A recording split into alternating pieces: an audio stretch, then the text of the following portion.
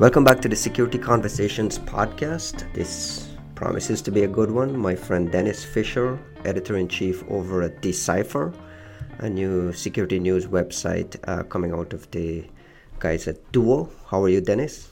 I'm doing great, man. How are things over in Phoenix? Is it like 98 degrees yet? It's pushing 90.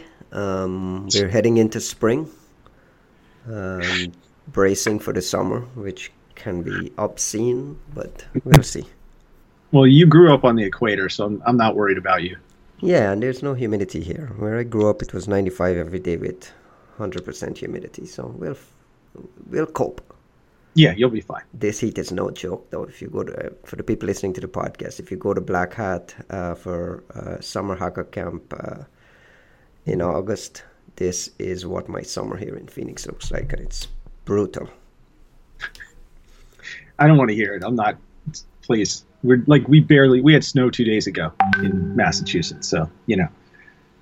I don't miss that. I was just so over the winter when I left New York to move out here. Yeah, it's terrible. We don't have spring here. It's just like in June, all of a sudden it'll be summer. That's it. Listen, you and I have podcasted probably 100 times before, but one of the things that I've never gotten into with you is, I don't want to psychoanalyze, but go back into your childhood and see how that kind of played a role into your eventual career in journalism, and more specifically security. You grew up in the D.C. area, correct? Yeah, in Northern Virginia. Yep. And if I understand it correctly, your dad was a scientist or was already in STEM, or he worked at IBM and was in the technology space? Yeah, that's right. My dad worked at IBM for 25 years, and before that he was in the Army. Did kind of the same stuff in the Army that he did when he got to IBM. He did a bunch of, he's a systems engineer, so he worked on a whole bunch of different projects, mostly defense contract stuff when he was at IBM. So stuff you can't talk about. Yeah, exactly. I have very little knowledge of exactly what he did at IBM. I have a general idea, just like worked on some missile programs, worked on a bunch of classified stuff. And then, and my mom was an elementary school teacher and then a principal for 40 years or something like that. And she taught science, she taught math, she taught religion, she taught a bunch of different stuff. And so, my dad studied physics, so he was very, very science oriented, and that rubbed up not one bit on me or my sisters. So Yeah, but that's interesting. But you remember computers around the house? Pre-computer days. Absolutely. So the first machine we had, I was probably 7 or 8. And this it was probably right around 1980, 1981. I'd have to check whenever it came out, but we had an Apple IIe. This was before the IBM PCs came out, and the IIe looked like it was an all-in-one thing, and it didn't have a monitor, so we had a little black and white TV that sat on top of it, and all I remember is playing super basic games on it. I remember something called Lemonade Stand. And I think there was maybe a maze game or something like that.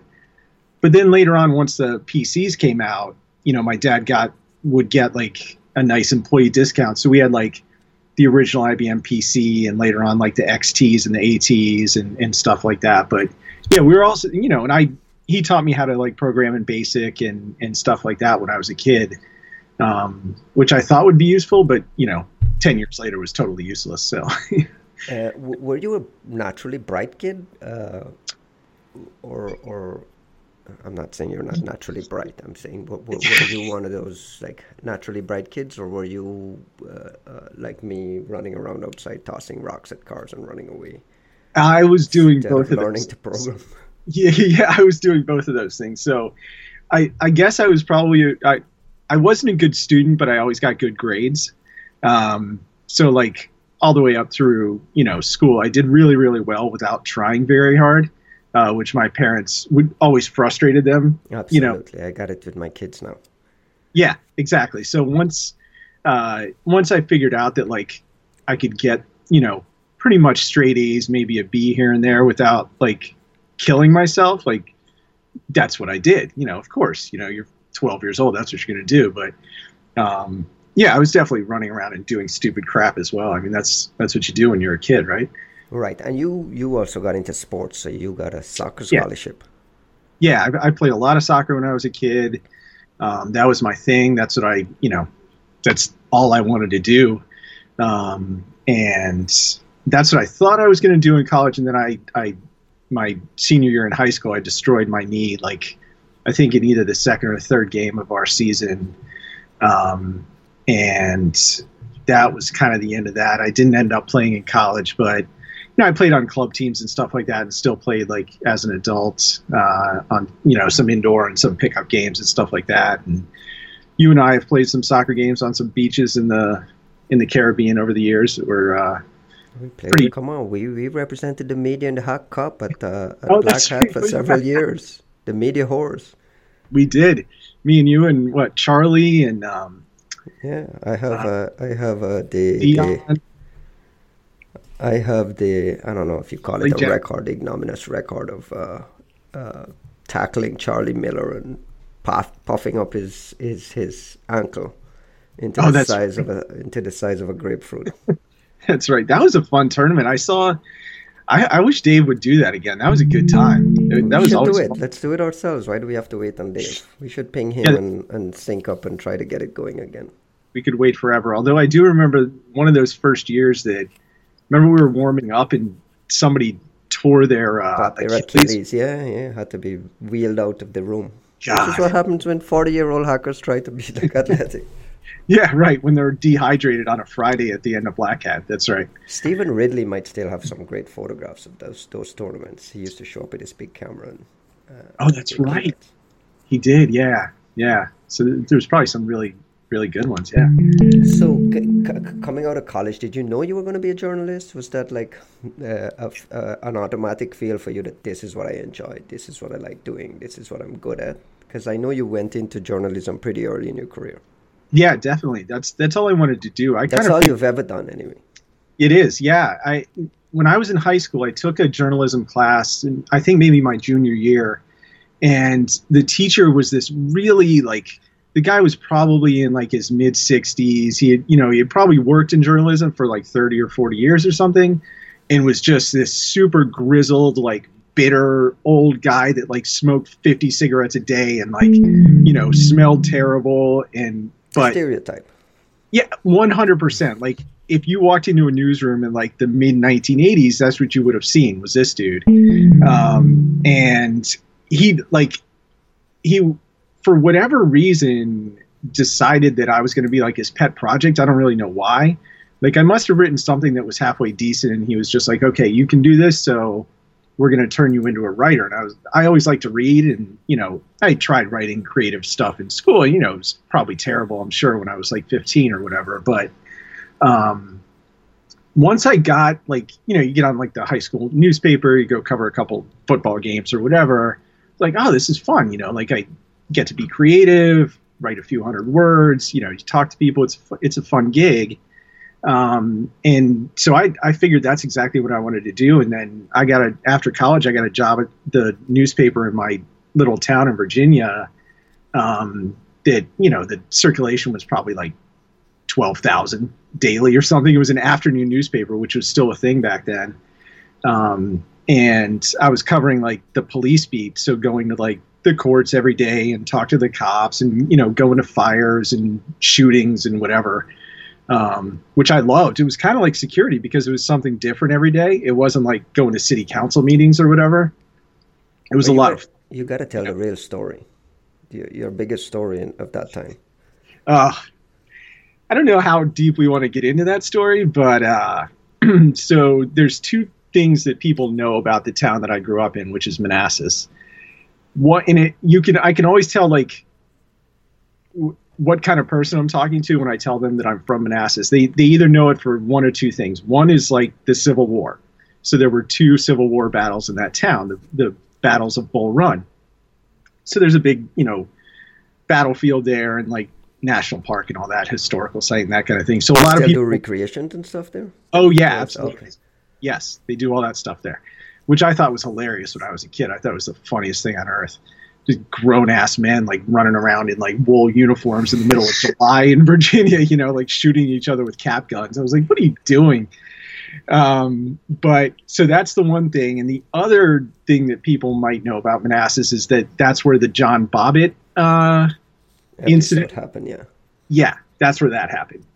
And so when I was a kid growing up, not a kid, but in high school, the guy that ran the I guess he was the chief of police or maybe the second in command in my town was one of my best friend's dads. So I knew him really well. And after I got out of school and I was, writing about police stuff for the newspaper, I was talking to him all the time. I'd see him at meetings or whatever around town. I knew him real well. And so when the John Bobbitt thing happened, I happened to be at his house. I think I was shooting pool with my buddy down in the basement, and he got the call. It was actually in the next town over. There's Manassas and there's Manassas Park, which are two separate towns, but they kind of share resources. Yeah. So he got the call, and he was like, "Hey, Dennis, come on, we're gonna go for a ride." I was like, "All right, man." So we went, and this is I'd have to look, 94 maybe, something like that. I can't even remember the year, but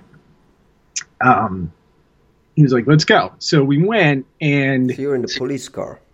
Yeah, I think it was his personal car, but we went, and they were actually doing a search. So this is like maybe a couple hours after this had happened, and people can look up the details on this. I don't want to, the details were pretty gross, but we don't fact check.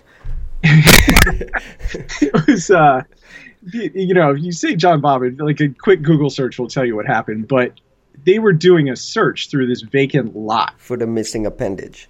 For the missing... They're literally just scouring the side of the road for this thing that was thrown out of a car window. That's correct. And so that's what they were doing. It was like a, kind of late at night, maybe even middle of the night. I don't even remember, but...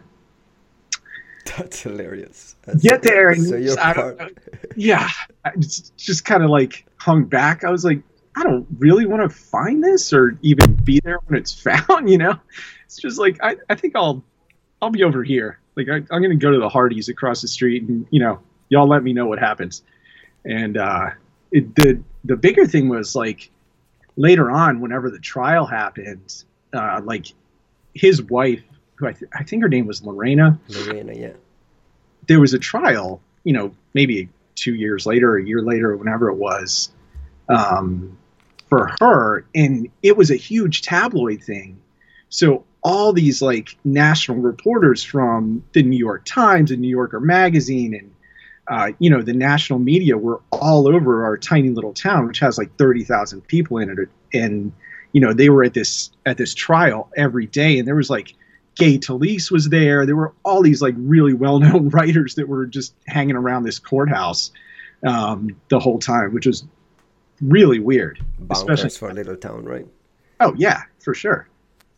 So fast forward, how did you wend your way into writing about, not necessarily technology, because you specialize in, when we first met, when I joined eWeek from internetnews.com, you were already the chief security beat writer, if you want to call it that, on the magazine. I joined to work on eWeek and the online section, which were separate at the time for God knows what reason. Yeah, because you're covering crime and you're interested in covering sports or whatever, and then you was that your first gig in the security space? Yeah, it was. So I got to eWeek in 2000, and I got hired to cover possibly the most boring beat of all time, which was messaging. So I was writing about email, MSN, Messenger, and AOL, and its interoperability, and yes, yeah, I was writing about like Novell Groupware and Microsoft Exchange. It wasn't even Outlook back then, and Lotus Notes, and it was the most boring thing on earth. But eWeek, it was still PC Week when I got hired. but it was a huge magazine. Like the newsroom that we had up here, there was probably like 30 full-time reporters, like including the labs folks and editors, and like there was a huge writing staff there. Really, really good reporters there. Yeah, PC Week was the standard at the time for any, from consumer to enterprise, everything. Computing at the time was, Yes. Everyone wanted to be in PC Week. The reviews were not only very well done, but very well received and respected. Right. Yeah, it was a big deal. I mean, I remember like Mark Cuban came into our office like when he still owned broadcast.com before he sold it to Yahoo. He came in there for a briefing, and like nobody knew who he was then. He was just in there to talk to the editors about whatever this thing was, like TV on the internet. We were like, oh yeah, that's going to work. Good job, buddy. Right.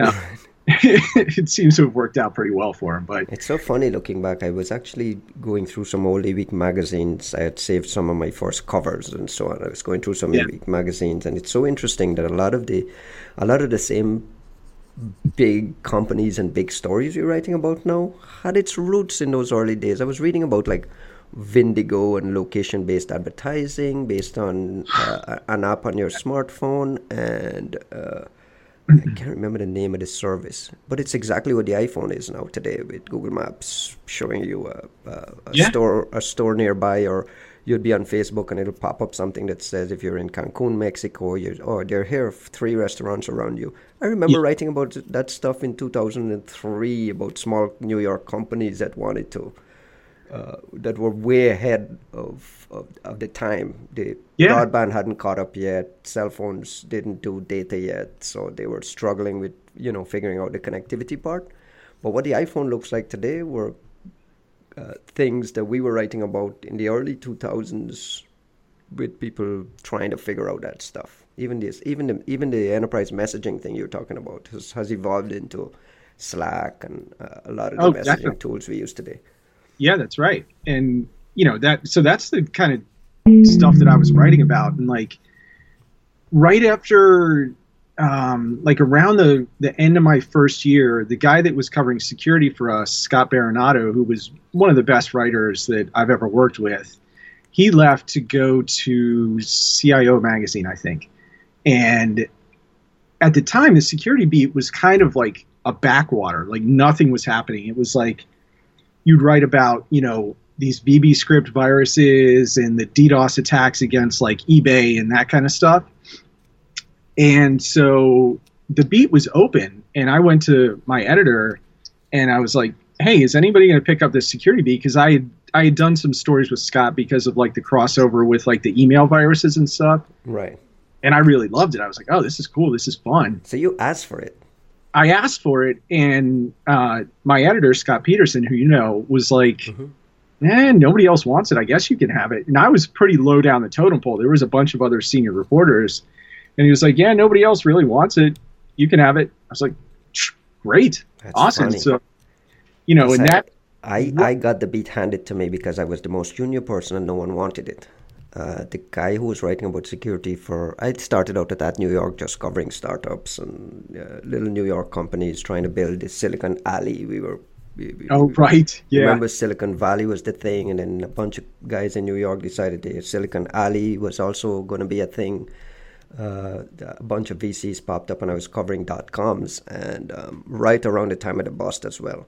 And the guy who was writing about security left, and no one wanted it. It was kind of the boring backwater beat that no one cared about. And it was dumped on me because I was the most junior person. And I was like, I didn't have a choice. I didn't know if I liked it at the time, but within a year, there was Blaster, Sasser, and I knew that this was pretty cool beat to have.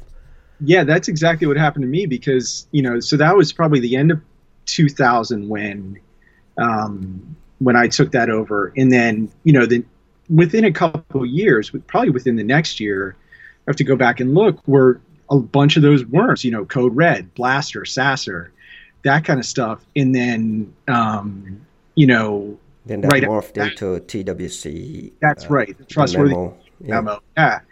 I can remember when that happened. I was, our deadlines for the print magazine at eWeek were on Thursday mornings, or, the deadline was, I think, around 11 on Thursday. And that memo would come out overnight. And, I got to work and looked at my email, and somebody that I knew at Microsoft had sent me the Bill Gates memo, and I had like, whatever story I was working on for the book that week, we just tore it up and wrote about that memo. And I want to say that was 2003. I'm not 100% sure. It was right around that time, because I remember the dates too, because I used to hold my quote-unquote big stories for Wednesday nights so that you guys would see it and pop a little box into the magazine, because we had no communication between online and the book at the time. It was two completely separate teams, two completely separate editors and editorial teams, and I always wanted to have my name in the book, so it was just timing my story at a time where you guys would just, cut a little box and put like a late-breaking thing. That's right, because you guys were all in New York and we were here in Boston. Correct. And I remember I never quite understood that, but I don't. It was some weird Ziff Davis thing. You guys. There were other like magazines based here for a while. Like we had Baseline and some other stuff that was in the same ZD office here, and you guys had a bunch of other reporters there too, right? Like not just the online. Yeah, we had. The weird thing is that we also had guys covering enterprise messaging. We had guys covering security. We were just duplicating efforts for the same company. Right. And I remember the first time I think I ever met you was at RSA, and like I ran into you in the hallway or something, or maybe in the press room. And it was probably around that time, like 2004 or something like that. And I think they eventually merged the newsrooms. Yeah, they became did. My boss. Yeah. Which is fun. Right. And then it just made no sense. But that tells you like how people haven't figured out like what to do with, online versus print. And this is 15 years later. There's still a bunch of large publishers, not even just tech, trying to figure that out. And very few people have gotten a handle on it, I think. Yeah, things have moved. Things have changed dramatically. I think this, Paul Roberts called it, democratization of media, with the availability of Twitter, and especially Twitter, but other platforms that allow people to brand themselves and become household names as independent one-man media operations has been really interesting. You and I joined forces later on, created Threat-Post, kind of built that out before I left. You guys with Mike Mimosa really built it out and turned that into a successful project. I want to talk about your new project, Decipher. Yeah. Duo.com/Decipher. What were those conversations like with I'm guessing with John and Doug and the folks over at Duo to do this differently?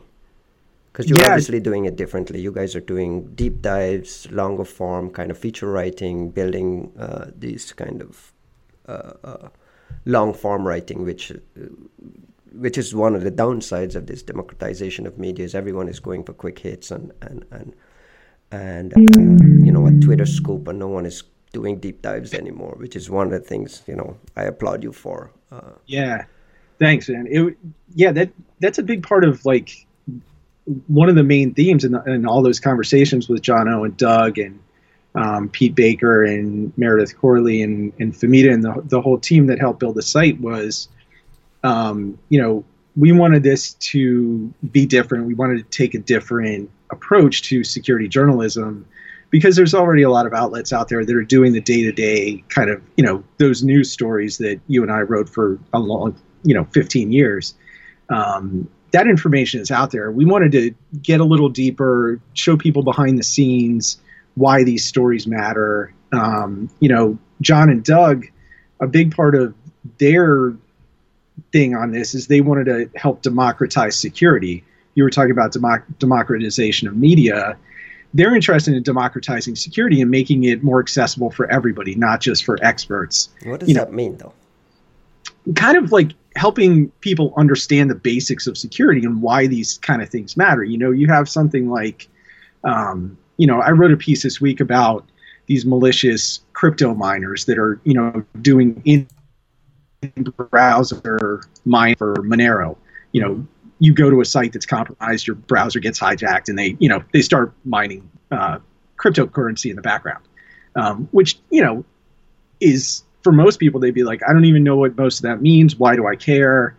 Why does this matter to me? It doesn't seem like it's doing anything bad to my machine, But you want to help explain that to people and why that matters, or why this Cambridge Analytica story matters to their privacy, and why they should be concerned that this data is being shared without their knowledge in some cases, and all that kind of stuff. So the goal is to kind of give people a better understanding of why these really technical security concepts matter to them, and kind of demystify a bunch of it for people.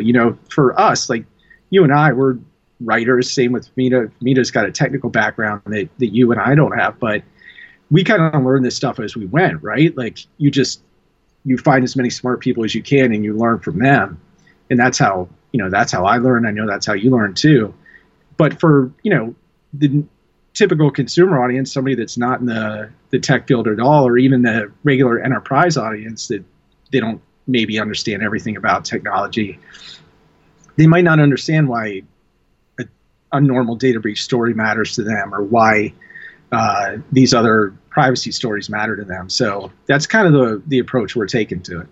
Do you find that, or do you worry that attention span has waned to the point where people are just looking for quick hits these days? The majority of the audience is on Twitter consuming their media on these short form things. That your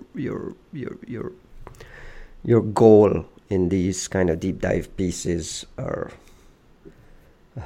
what the audience just doesn't have the attention span for it. That's what I would worry about. Yeah, I know what you mean. I mean, not everything that we're writing is super long. I mean, typical piece is probably 700 words or something like that. But yeah, I do kind of worry about that. And I think everybody does, because even if it does seem like if you can't fit your thesis into a 2-sentence tweet, then people aren't that interested. But there's a lot of, larger picture things that people need to really get their hands on, get their arms around, especially in security, which is, become such a mainstream concern these days. So it's important. I'll tell you why this long form stuff is important, and maybe you'll take this as some advice to just kind of put your shoulder to the wheel and keep going. I was listening to a podcast with David Axelrod and Condoleezza Rice, and they were talking about all the upheaval at the State Department, and a lot of career Foreign Service officers leaving. Mm-hmm. And she mentioned the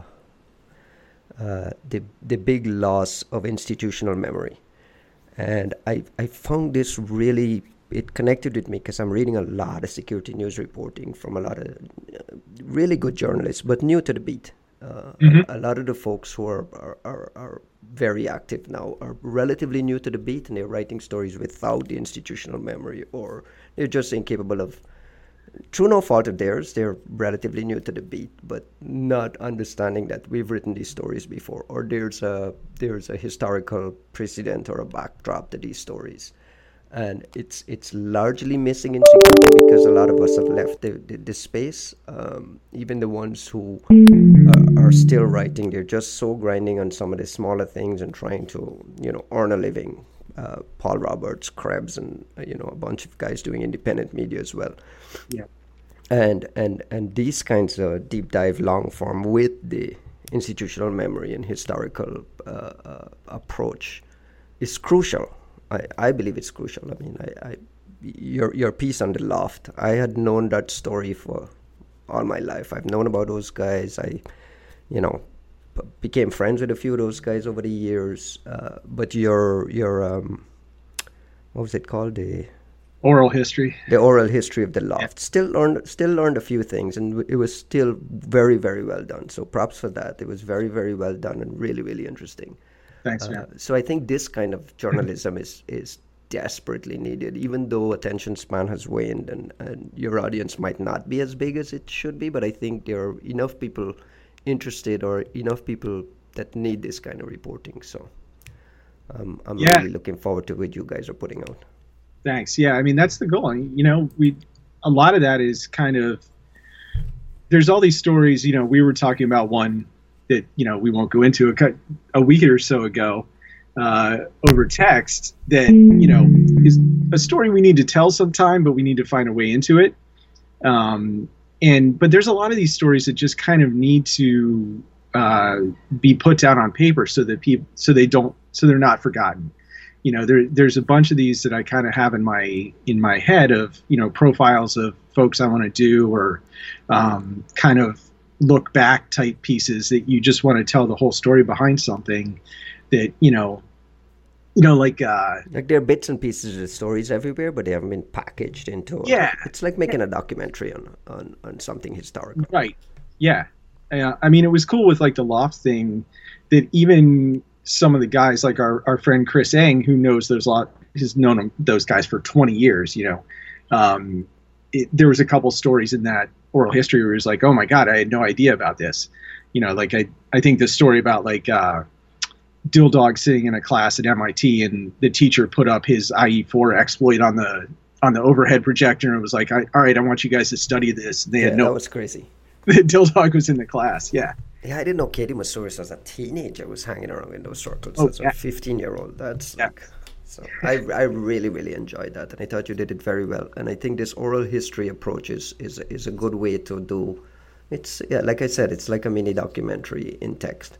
Yeah, and it's super fun to do. Like just the.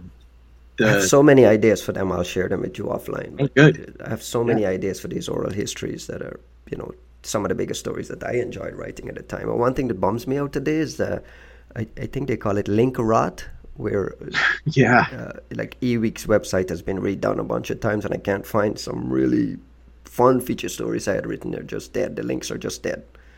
I'm using Wayback Machine to go searching for things that I wrote in the past, and that's a big, big bummer. So I know. Yeah, there's in my office at home here, I've got like this stack, like you were mentioning, of old hard copies of eWeek with some of the cover stories that I did, but because like there's no way to find those online, it's impossible. And if you did find them, it would like have 7,000 pop-ups on top of it. You'd never be able to read it anyway. So I have boxes of like actual hard copies of magazines. I don't know what the hell I'm gonna do with them, but I'm not throwing them away. We'll make a museum one day. It'd be the saddest museum on earth.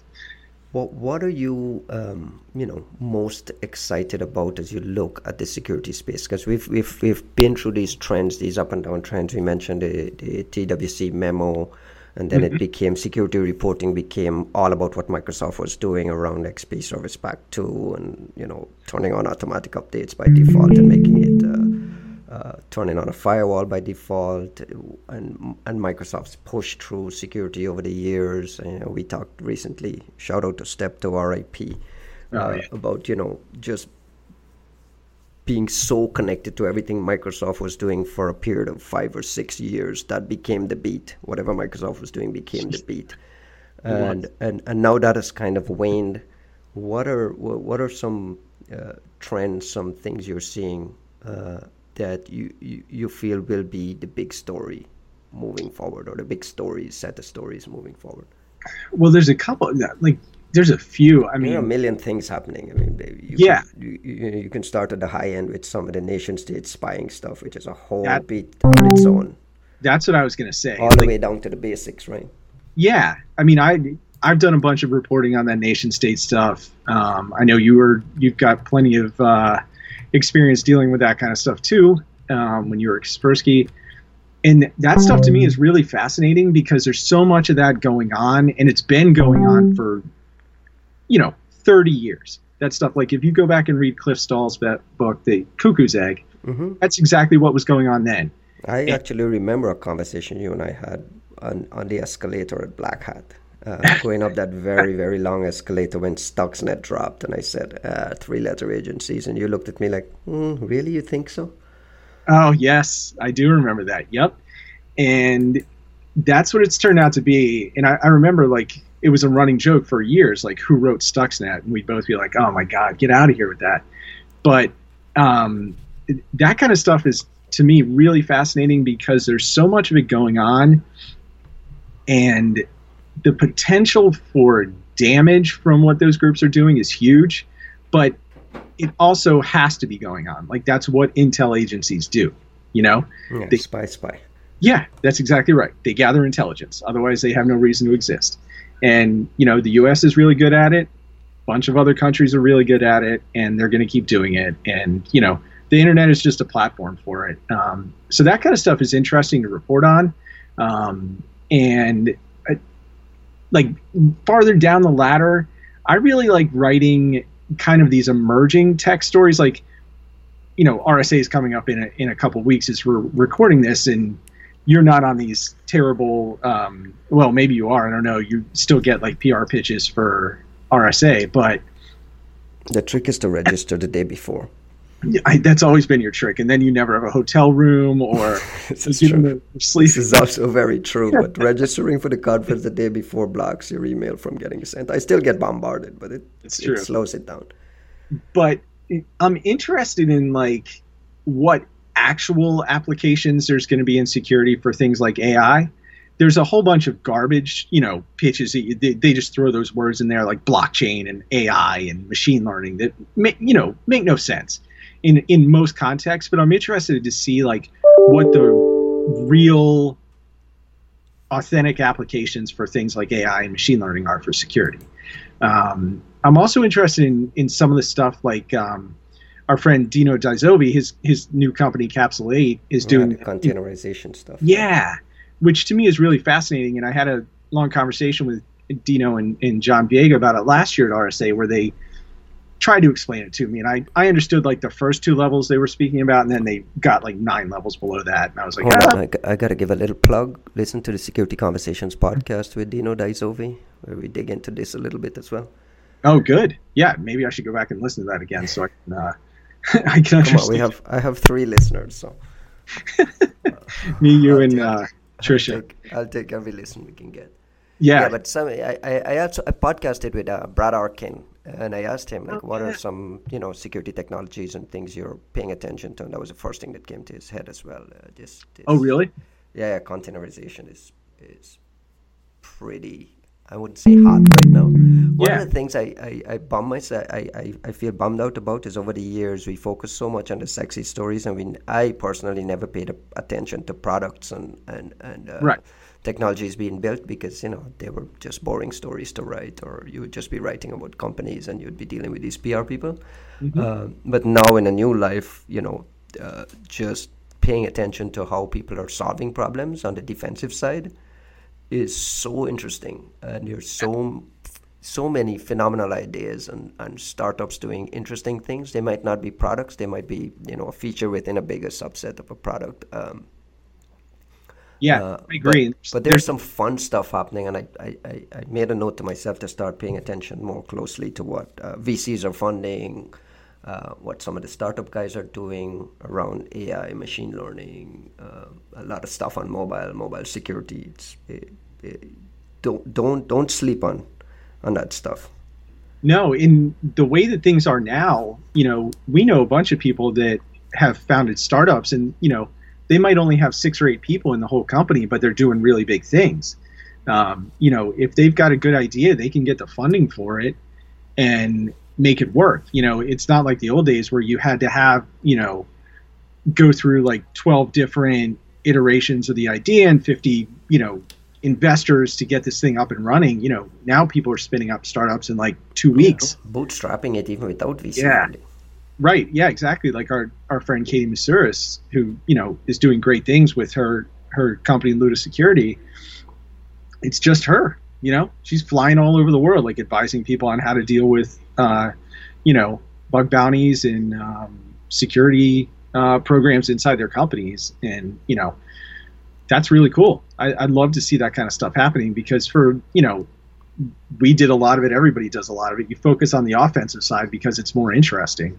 That hackers hacking is more interesting than hackers being stopped. Right. It's just more. It's boring to write about some email security thing that's managing document management. Yeah. Tell me about it. Yeah. Believe me.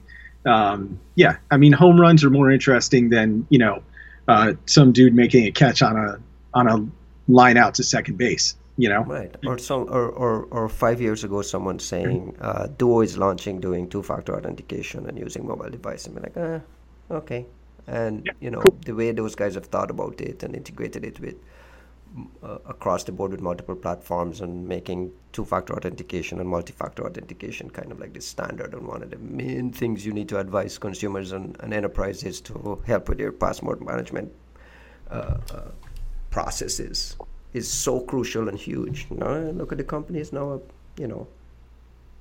I wouldn't even call it a hot company. It's just a huge company doing crazy important things. Yes, it is. And I'm very glad that we are. Believe me. Yeah. So what's next? You're heading into RSA. We're heading into RSA week next week. The GOAT Rodeo is on. And then we go to Black Hat. Do you guys have anything special planned for Black Hat? Not yet. Sorry, not Black Hat, RSA. RSA, we're having a party on Wednesday night during RSA week, which people can register for if they want. They can go to decipher.sc, and there's a link up there at the top that'll allow you to register. It's on Wednesday. Space is limited. It is limited. Yep. Oh it's a place called Local Edition, which I know you've been to. It's a good spot. It's really cool. Craft beer? You know it, of course. It's my party. It's going to be craft beer. We'll have some Jack and Cokes for you if you want to get that, your fancy drinks. But I need two at once. Yeah, because then you'll just sit in the corner and sip them all night. Like old man style. Old man, that's right. Yeah. Anything specifically you're looking to cover at RSA? Are you going there with any preconceived ideas about what you want to write about? Or are you winging it, trying to figure out trends? Famina and I were talking about this the other day. I think I'm probably going to go to fewer talks than I usually do, just because I'm not doing 3 pieces a day. Day-to-day grind, right? Yeah, exactly. I've definitely got more interviews set up than I would have in the past.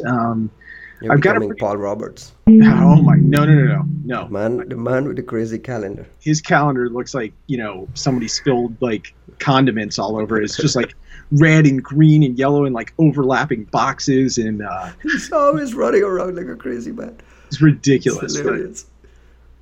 So yeah, I'm definitely doing more scheduled interviews but only with people you want to talk to, and I've got a pretty cool profile that I'm working on that I'm gonna set up there, and a bigger, longer, big picture piece that I'm gonna be doing a bunch of interviews on there too. So just kind of using it as the time to reconnect with everybody that you haven't seen in a few months, and get everybody up to speed on what we've been doing at Decipher and that kind of thing. So you never know how the week's gonna go until you get there. Well, best of luck with the project, my friend. Thanks. Say hello to Famida, my other good friend. And I'm looking forward to seeing what you guys continue to push out. Thanks. I think it's important stuff, and don't limit yourself to 700 words. Just write these things properly. It's necessary. I'm on it, man. Thanks, Dennis. Thanks a lot, buddy. Appreciate it.